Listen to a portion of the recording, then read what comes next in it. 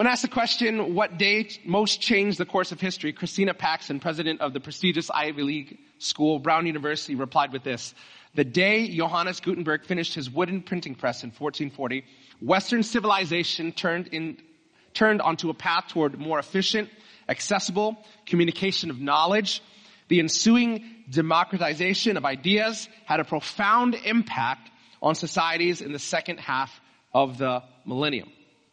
Of course, for those of you who might be familiar with the history of printing press and all that kind of stuff, the Gutenberg printing press was not the first printing press. In fact, a bunch of Asians created the first printing press. It was the Chinese at first, and then all my Koreans in the house, the Koreans actually had it over 100 years before the metal printing press. Okay, so word up to my Asians and Koreans. We're always trying to be first, probably because our parents were telling us to do that. But anyways, the impact the Gutenberg press made would see its greatest impact not when it was invented, but actually 80 years later, when a man by the name of William Tyndale would allow really any person with the ability to read, which at this time, when he published the Tyndale version of the New Testament, was about 2 in every 10 people. Okay, I know that isn't really high literacy, but you have to understand that prior to this time, about just 100 years before, literacy was hanging around like 1 to 2% as opposed to 16 to 20%. And so more and more people were reading. And when Gutenberg allowed pretty much any person who could read to open up the scriptures for themselves, and they could read the gospel and share it with those within their circles of influence, it absolutely changed the world. And one of those passages that would have been included in one of those Tyndale New Testaments would have been a passage we read together last Sunday about this good news, this gospel of Jesus, which says this, 1 Corinthians 15:3-8, I passed on to you what was most important. Don't skip this. Most important. Like if the scriptures says to us, here's what's most important, I think as readers of the Bible, we should go, hey, I should pay attention to what is being said. And so what is most important? And what has also been passed on to me, Christ died for our sins. This is the most important thing. Just as the scripture said, he was buried and he was raised from the dead on the third day, just as the scripture said. He was seen by Peter and then by the 12. After that, he was seen by more than 500 of his followers at one time. Most of them who are still alive. In other words, if what we're saying isn't true, you can check our references. Though some have died. And then he was seen by James, the brother of Jesus, and later by all the apostles. Last of all, as though I've been born at the wrong time, I also saw him. So last week we began a series with really this simple goal in mind, to talk about how Jesus not only changes everything, but how he is still changing everything. And if we're going to be talking about how Jesus changes everything, we have to talk about one of the greatest impacts Jesus makes on any person's life. You see, over the next 30 years after Jesus was crucified and then buried, rose from the dead, and ascended into heaven, the message of the gospel spread like wildfire. Like everywhere it would go. And it would make sense, because if someone could predict their death and live to tell about it, you were probably going to believe that whatever that person said was true to be true. And so over the next 30 years, this message of the gospel began to spread like wildfire, and thousands of people came to faith in Jesus, both Jew and Gentile.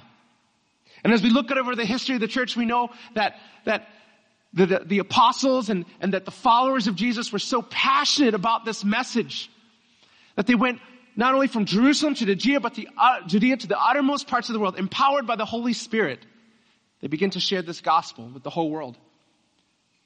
And while there were many miraculous things that were happening among and through these people that many people referred to as Christians, they called themselves in the early church followers of the way.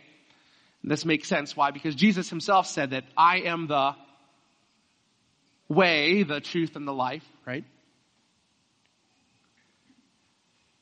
But while there was many great things happening among these Christians, there also began to be much persecution for their faith. And when I say persecution, I'm not talking about that the kind of persecution Disney boycotters feel, or the kind of persecution that Starbucks Red Cup boycotters feel. That's not the kind of persecution. I can't believe they would take Christ out of Christmas. That's not the kind of persecution I'm talking about. Under Emperor Nero, Christians were being persecuted and they were being killed for their faith.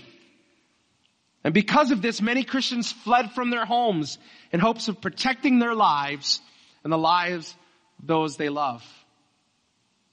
This sets up the scene for our passage today as we try to continue in this series, Jesus Changes Everything.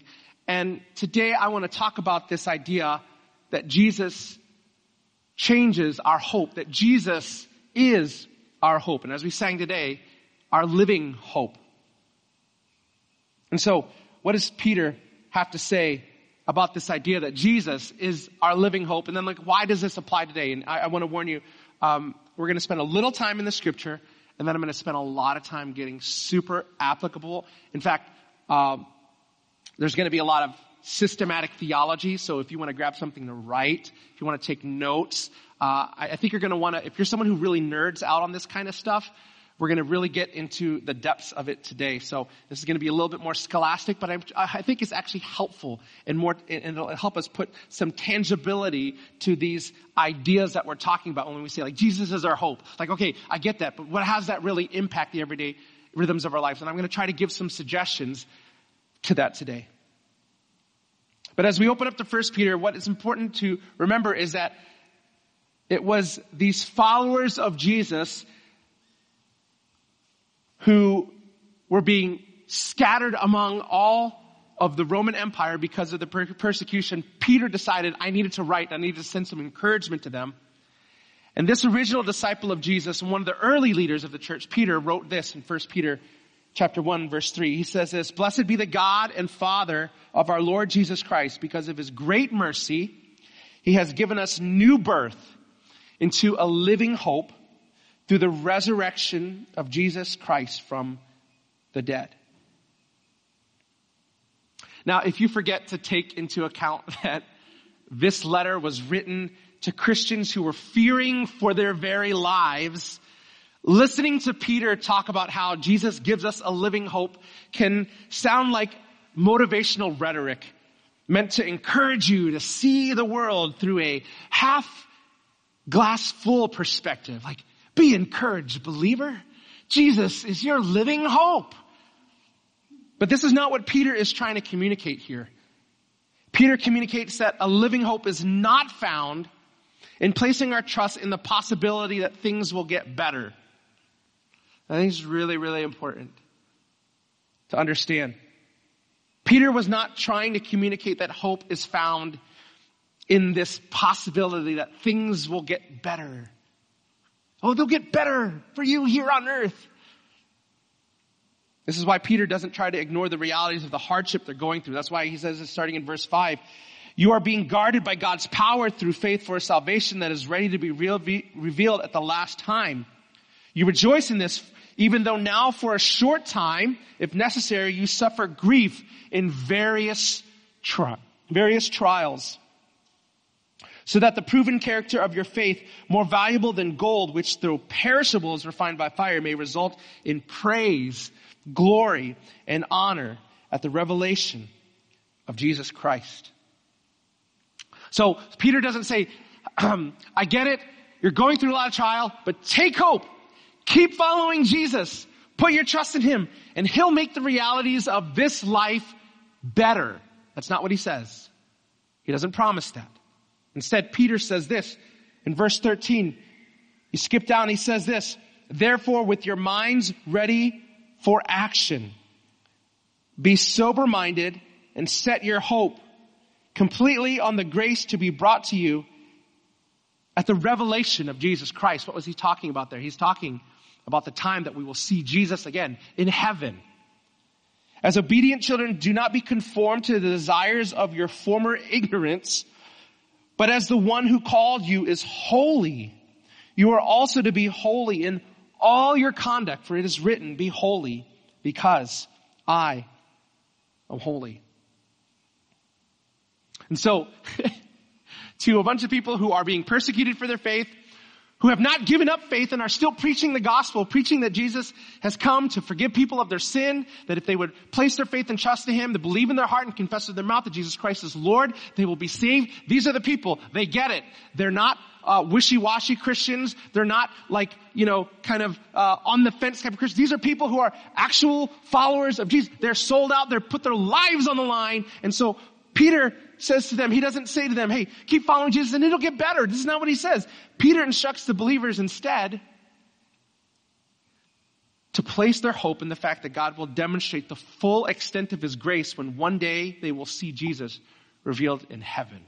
This is why I remember growing up, I grew up in a church with a lot of older followers of Jesus. I don't know if you grew up in a church with like a lot of older followers of Jesus. The church I went to was like almost 100 years old. So you had a lot of these older followers of Jesus. And I remember one of the things that it seemed like what an older follower of Jesus did, and I thought it was more about age, but now as I get older in my faith, I actually realize it's more about maturity in your faith. And they would always say this thing, I can't wait back. I can't wait until I see Jesus again. I can't wait to go to heaven. And then they would sing songs like, when we all get to heaven, what a day of rejoicing that will be. Anyone know that song? When we all see Jesus, well, what? Shout and sing for victory, right? Well, all these songs about heaven, like these old people were just so passionate about heaven. And I was like trying to get Tiffany Baker to like me, like, I don't know. I was just, silly 8th grader. But there's something that they got, having been seasoned followers of Jesus.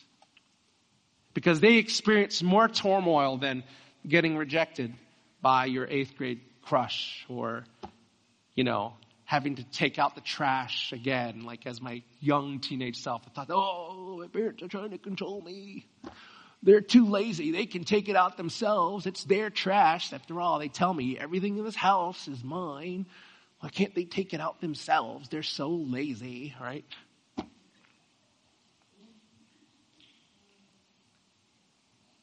And so Peter instructs them. What does he tell them?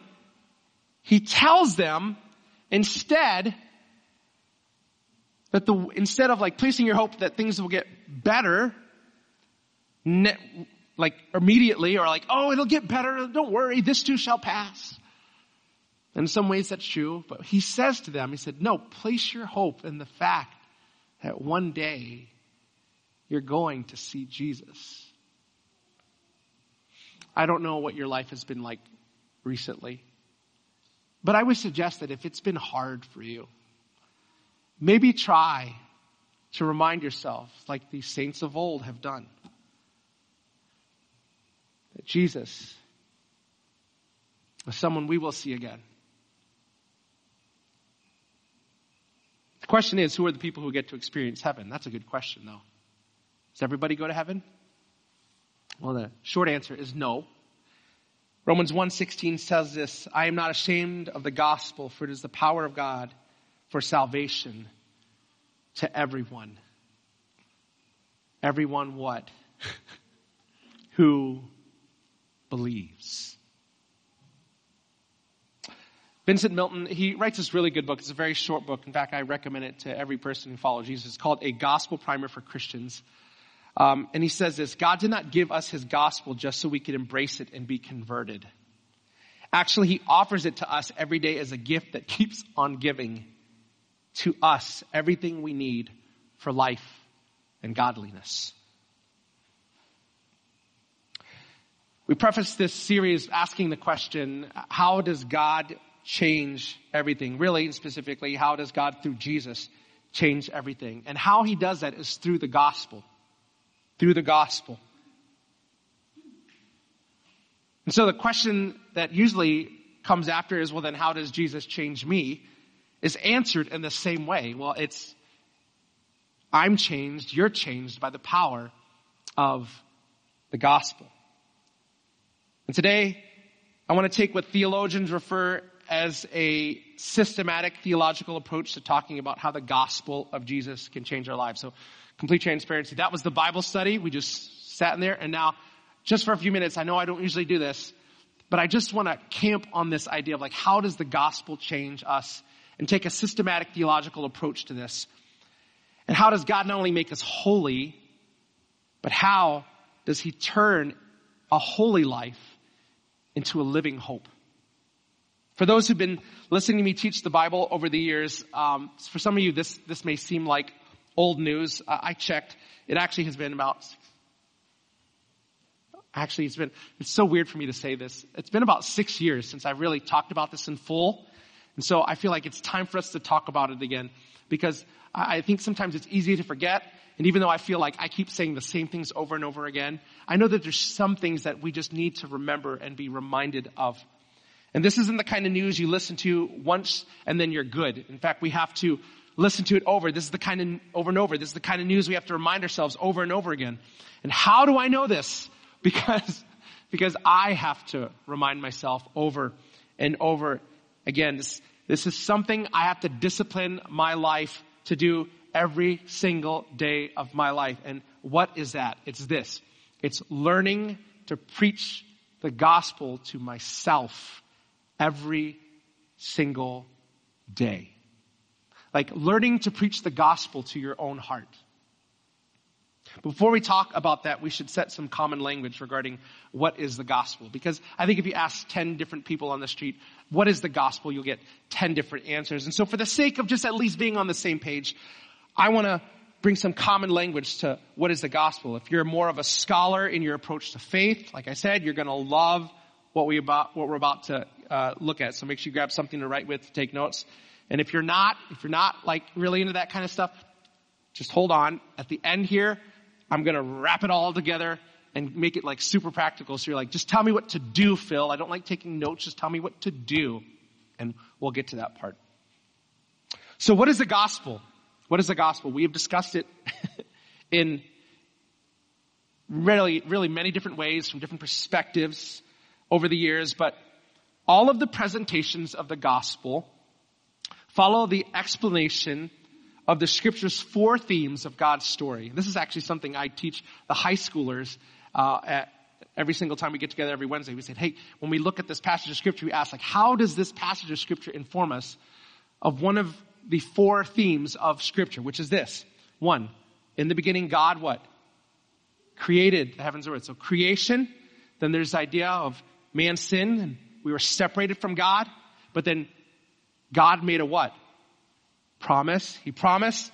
And then that promise was revealed in Jesus Christ, who by his blood and his sacrifice, he did what to us? He rescued us. And he not only just rescued us from our sin, he restored us. Like, do you understand that Jesus not only canceled the debt, which was given to us, which is a debt that made sure we were going to die and we were going to face penalty for our sin, and he canceled that. But then he didn't just cancel it. He actually restored us into a right relationship with Jesus, with the Father. Like, this is big. This is big. And these 4 themes tell us more than just the reality of what God has done and what kind of person he is. These 4 themes also address the realities we face in our everyday lives and how God desires us to live in ways that are congruent with his standards.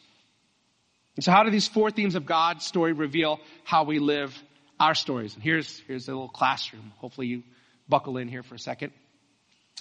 Creation. The theme of creation from the gospel stories deals with the question that we all ask at some time in our life. What is my identity? It deals with our identity. It asks us to consider from the gospel perspective questions like this. What do I assume the world is like and should be like? What kind of person do I think I am and would I like to be?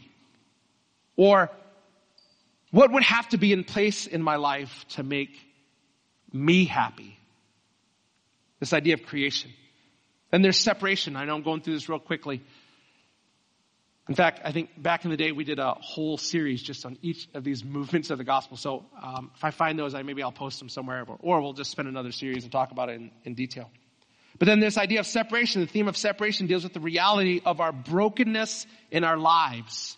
It deals with the brokenness of our lives and where it comes from, separation. It asks us to consider from a gospel perspective these questions. What are my struggles and battles?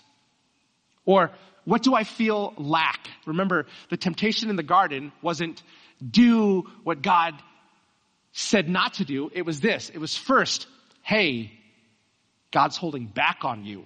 It discredited God and made Eve and Adam believe that there was something that God was holding back on them and that there was something that they lacked, something that they deserved.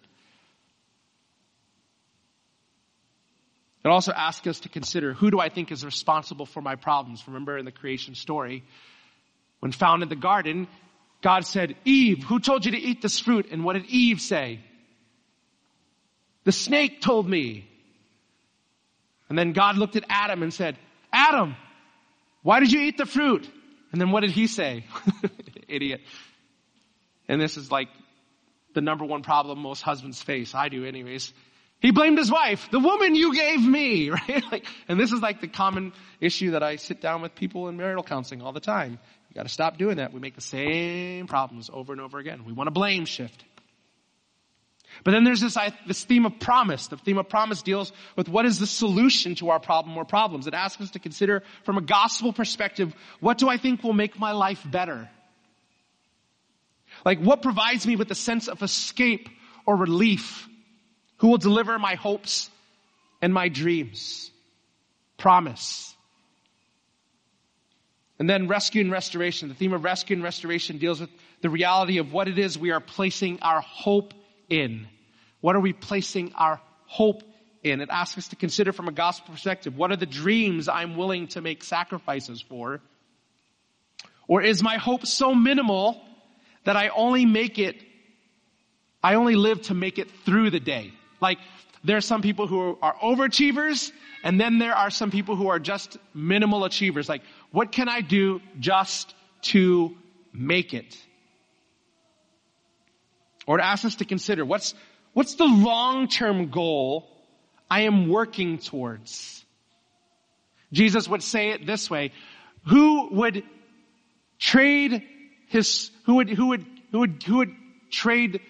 do everything they can to gain the whole world, but what? Lose their soul. Right? And he talks about how, who doesn't build a house without at least first thinking about it? Or who does not think first before considering what it means to put their feet towards doing something? And this is the idea of this planning. This is about this rescue and restoration. Jesus was alluding to it in his own teachings. For example, in Genesis 3, the gospel gets reinterpreted by the serpent and turns it into a lie in this way, according to the four themes. And here's got a little chart here. Again, I said we're going to get a little scholastic, but I think as we wrap this together, it'll make sense.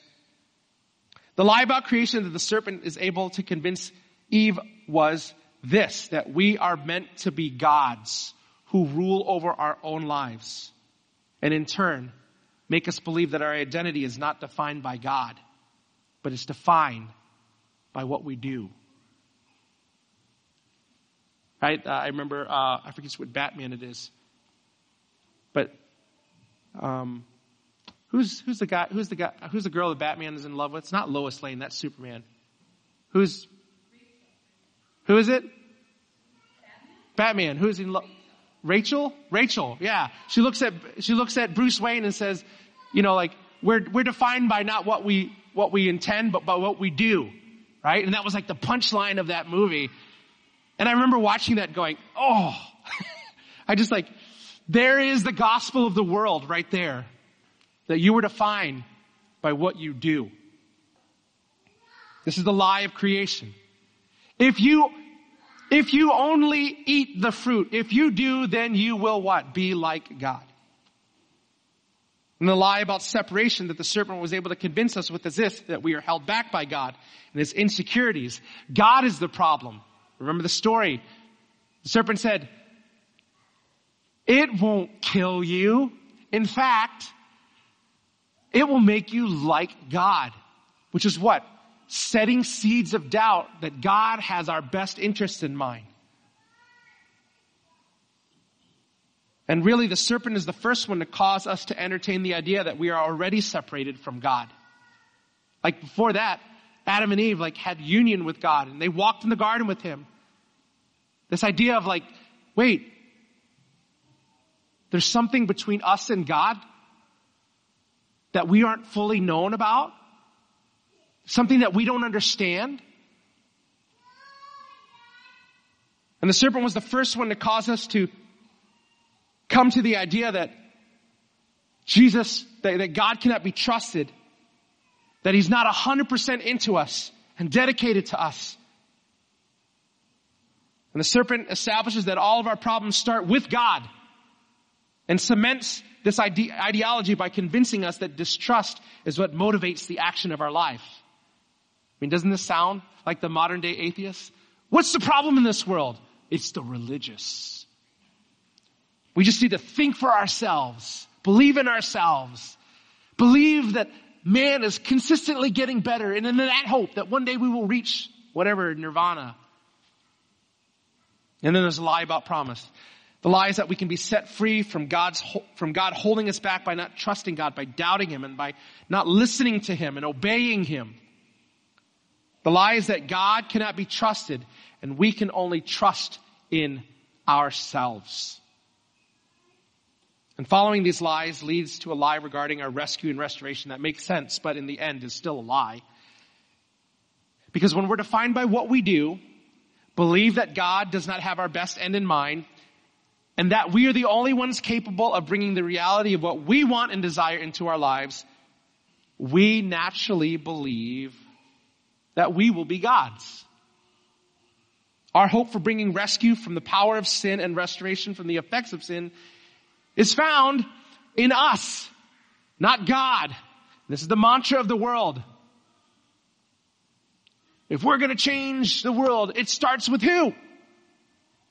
You.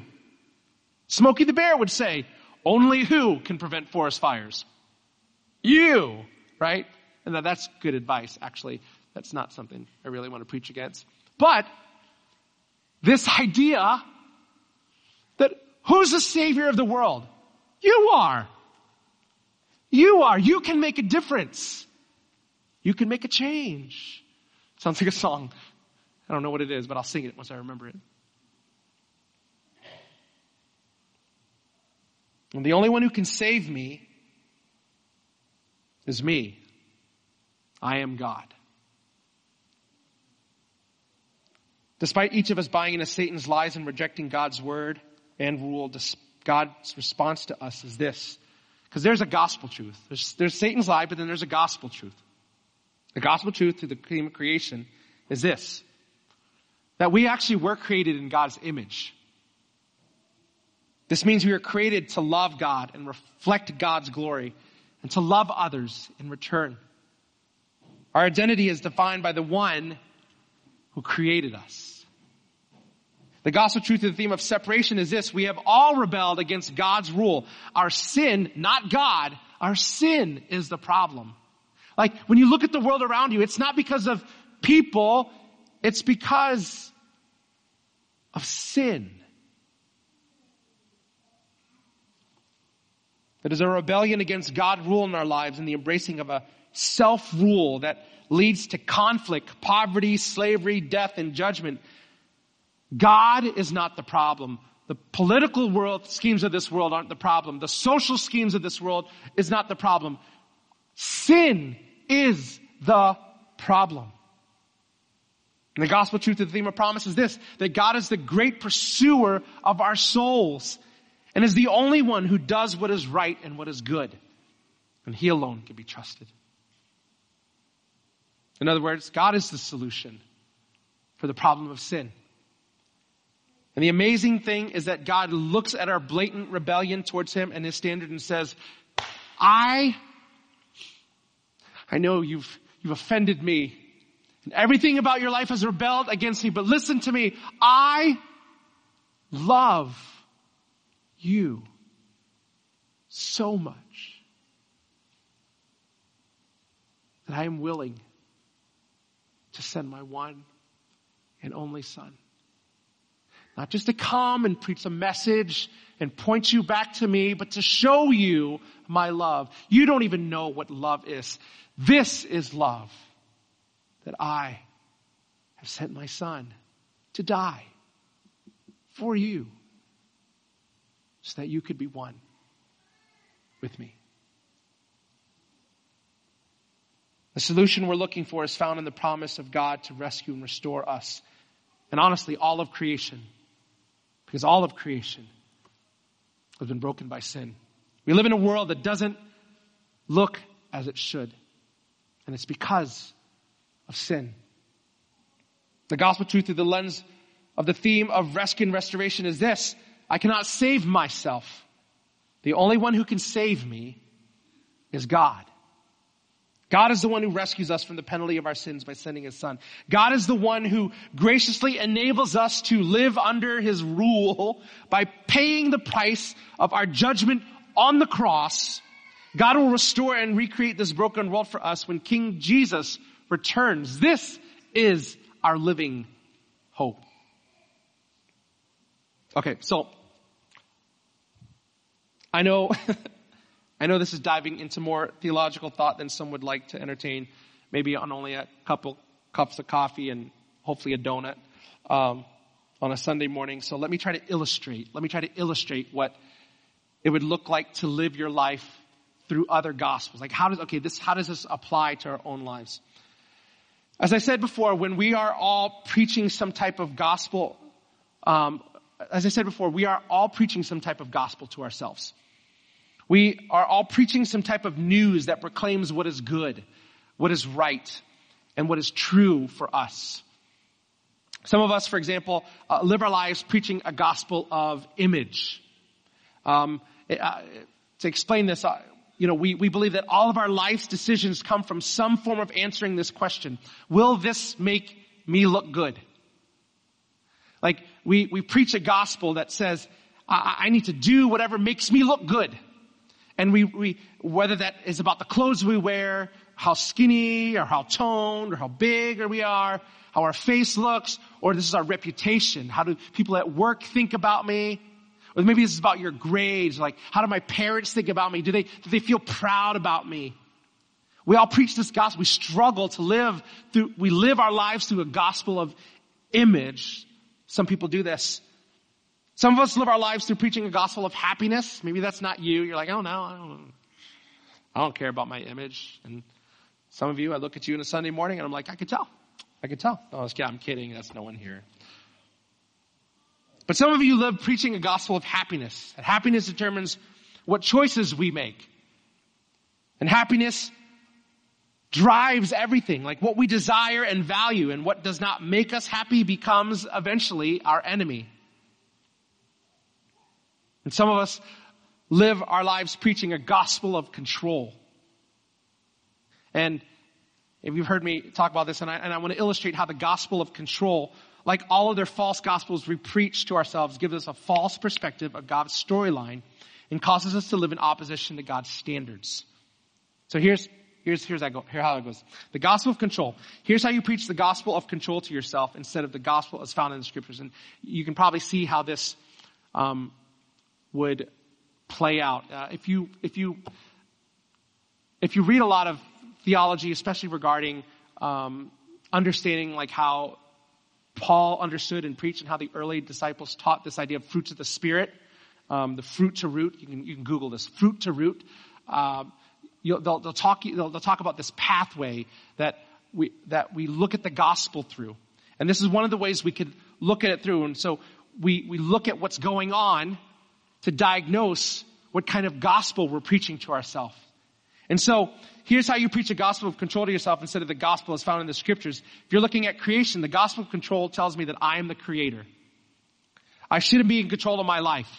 And so if you're preaching a gospel of control to yourself, you struggle with the fact that things are just out of control because you feel like your identity is placed in the decisions and the actions of your life and that you should be the master of your own fate. Like, you should be better. Like, things shouldn't be so out of control. Don't you know? You're not supposed to be this out of control. Things should be better. And the gospel of control tells me through this lens of separation that the problem of my life has to do with things out of control. It's because of other people or situations prevent me from being in control of ruining my life. Because Lord forbid that it's actually my fault that things are out of our control. Like I've never heard someone come to me and goes, Phil, can I get together with you coffee? Sure. And they never sit down and go like, my life is just spinning out of control. And like, why is it spinning out of control? And I just sounded like Jerry Seinfeld from it's spinning out of control. Why is it spinning out of control? Because it's me. No one ever says it. It's me. I'm the problem. It's not like Taylor Swift. What do they say? It's because of everybody else. It's because of other people. It's because of my circumstances. If you only knew. And the gospel of control tells me that in order to solve the problems of my life, I should either avoid situations which I cannot control, as well as people who challenge my rule. In fact, that sounds like a lot of the advice you probably get from some of your coworkers or some of your friends. Well, you just ignore those people. Get out of that situation. Quit that job. Leave your husband. Leave your wife. The solution to be freed from being controlled, the solution is to be freed from being controlled or objected. Like this promise that you're looking for is found by being freed or being controlled or objected. In rescue and restoration, the gospel of control tells me that my hope, my preferred future that motivates all my current decisions and actions is found in working towards creating a life where my control is never challenged or taken away. And even as I say that, some of you are like, that sounds like a pretty good life.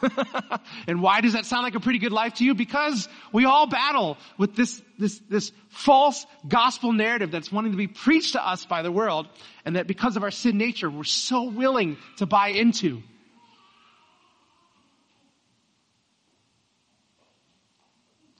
And this gospel of control tells us that I'm responsible to rescue me from the man.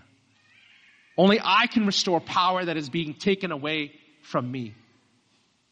So then, how does the gospel of God inform us when we realize that we've been preaching this gospel of control to ourselves?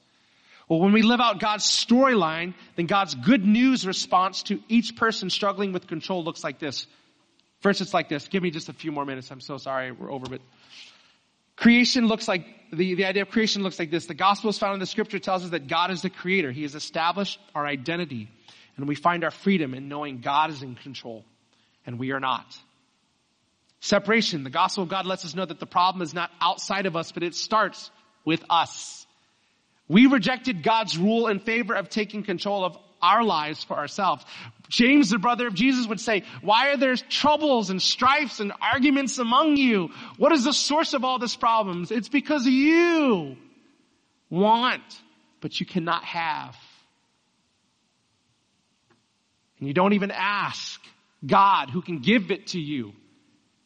And then even when you do ask, you do it with the wrong heart.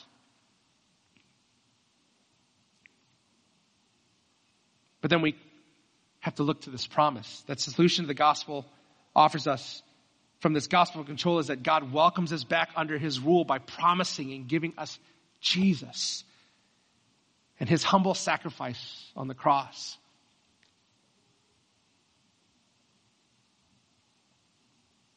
And that we can trust God.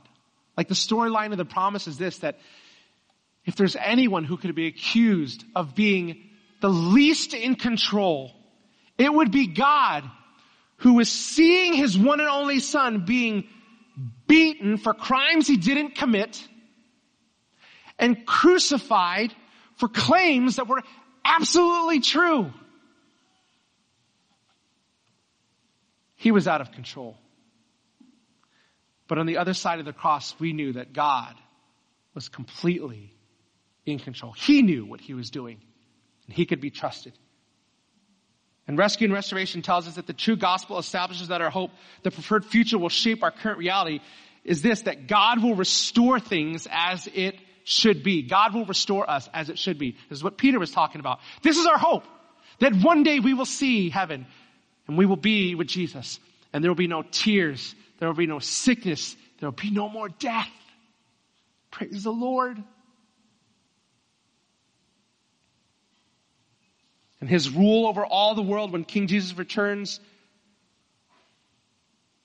will be one where we experience freedom from the brokenness of sin and a reality that our current life longs for. Now, make no mistake, committing to increasingly learning to recalibrate your everyday rhythms through the lens of the gospel requires some discipline. And I hope this is a little bit of help of how we can think through it. And as we go through this series, I'm going to try to offer some other ways for us to kind of practically look at our lives through the lens of the gospel of Jesus Christ, so that it can change everything. I think for many years, people go to church and they hear, believe in Jesus and he'll change everything. I'm like, okay, I believe in Jesus, but like, how does that actually help? Well, you have to join our class and serve, and that's how God will change you, whatever.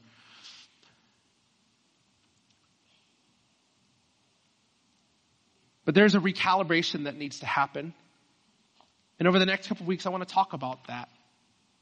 I want to allow this pulpit to help us think through the realities of what Jesus has done very deeply, so that it can not only inform our minds, but also hopefully inform our hearts. And the good news is that learning to recalibrate your everyday rhythms through the lens of the gospel is something you don't have to do alone. If you've submitted your life to Jesus, then you have God's Spirit. Like, if this seems hard, just know that God's Spirit is there to help you. And second of all, He's actually given you a spiritual family. And this is what I think most people forget. He's given you a spiritual family whose role it is, as Ephesians tells us, is to build you up and equip you. If you feel like you have not been equipped and built up, not only in this idea of ministry, but having a living hope, let me ask you this. When was the last time you engaged in spiritual community? I'm not talking about going bowling with Christians. That's not. I mean, community where you talk about the scriptures and then are held accountable to that.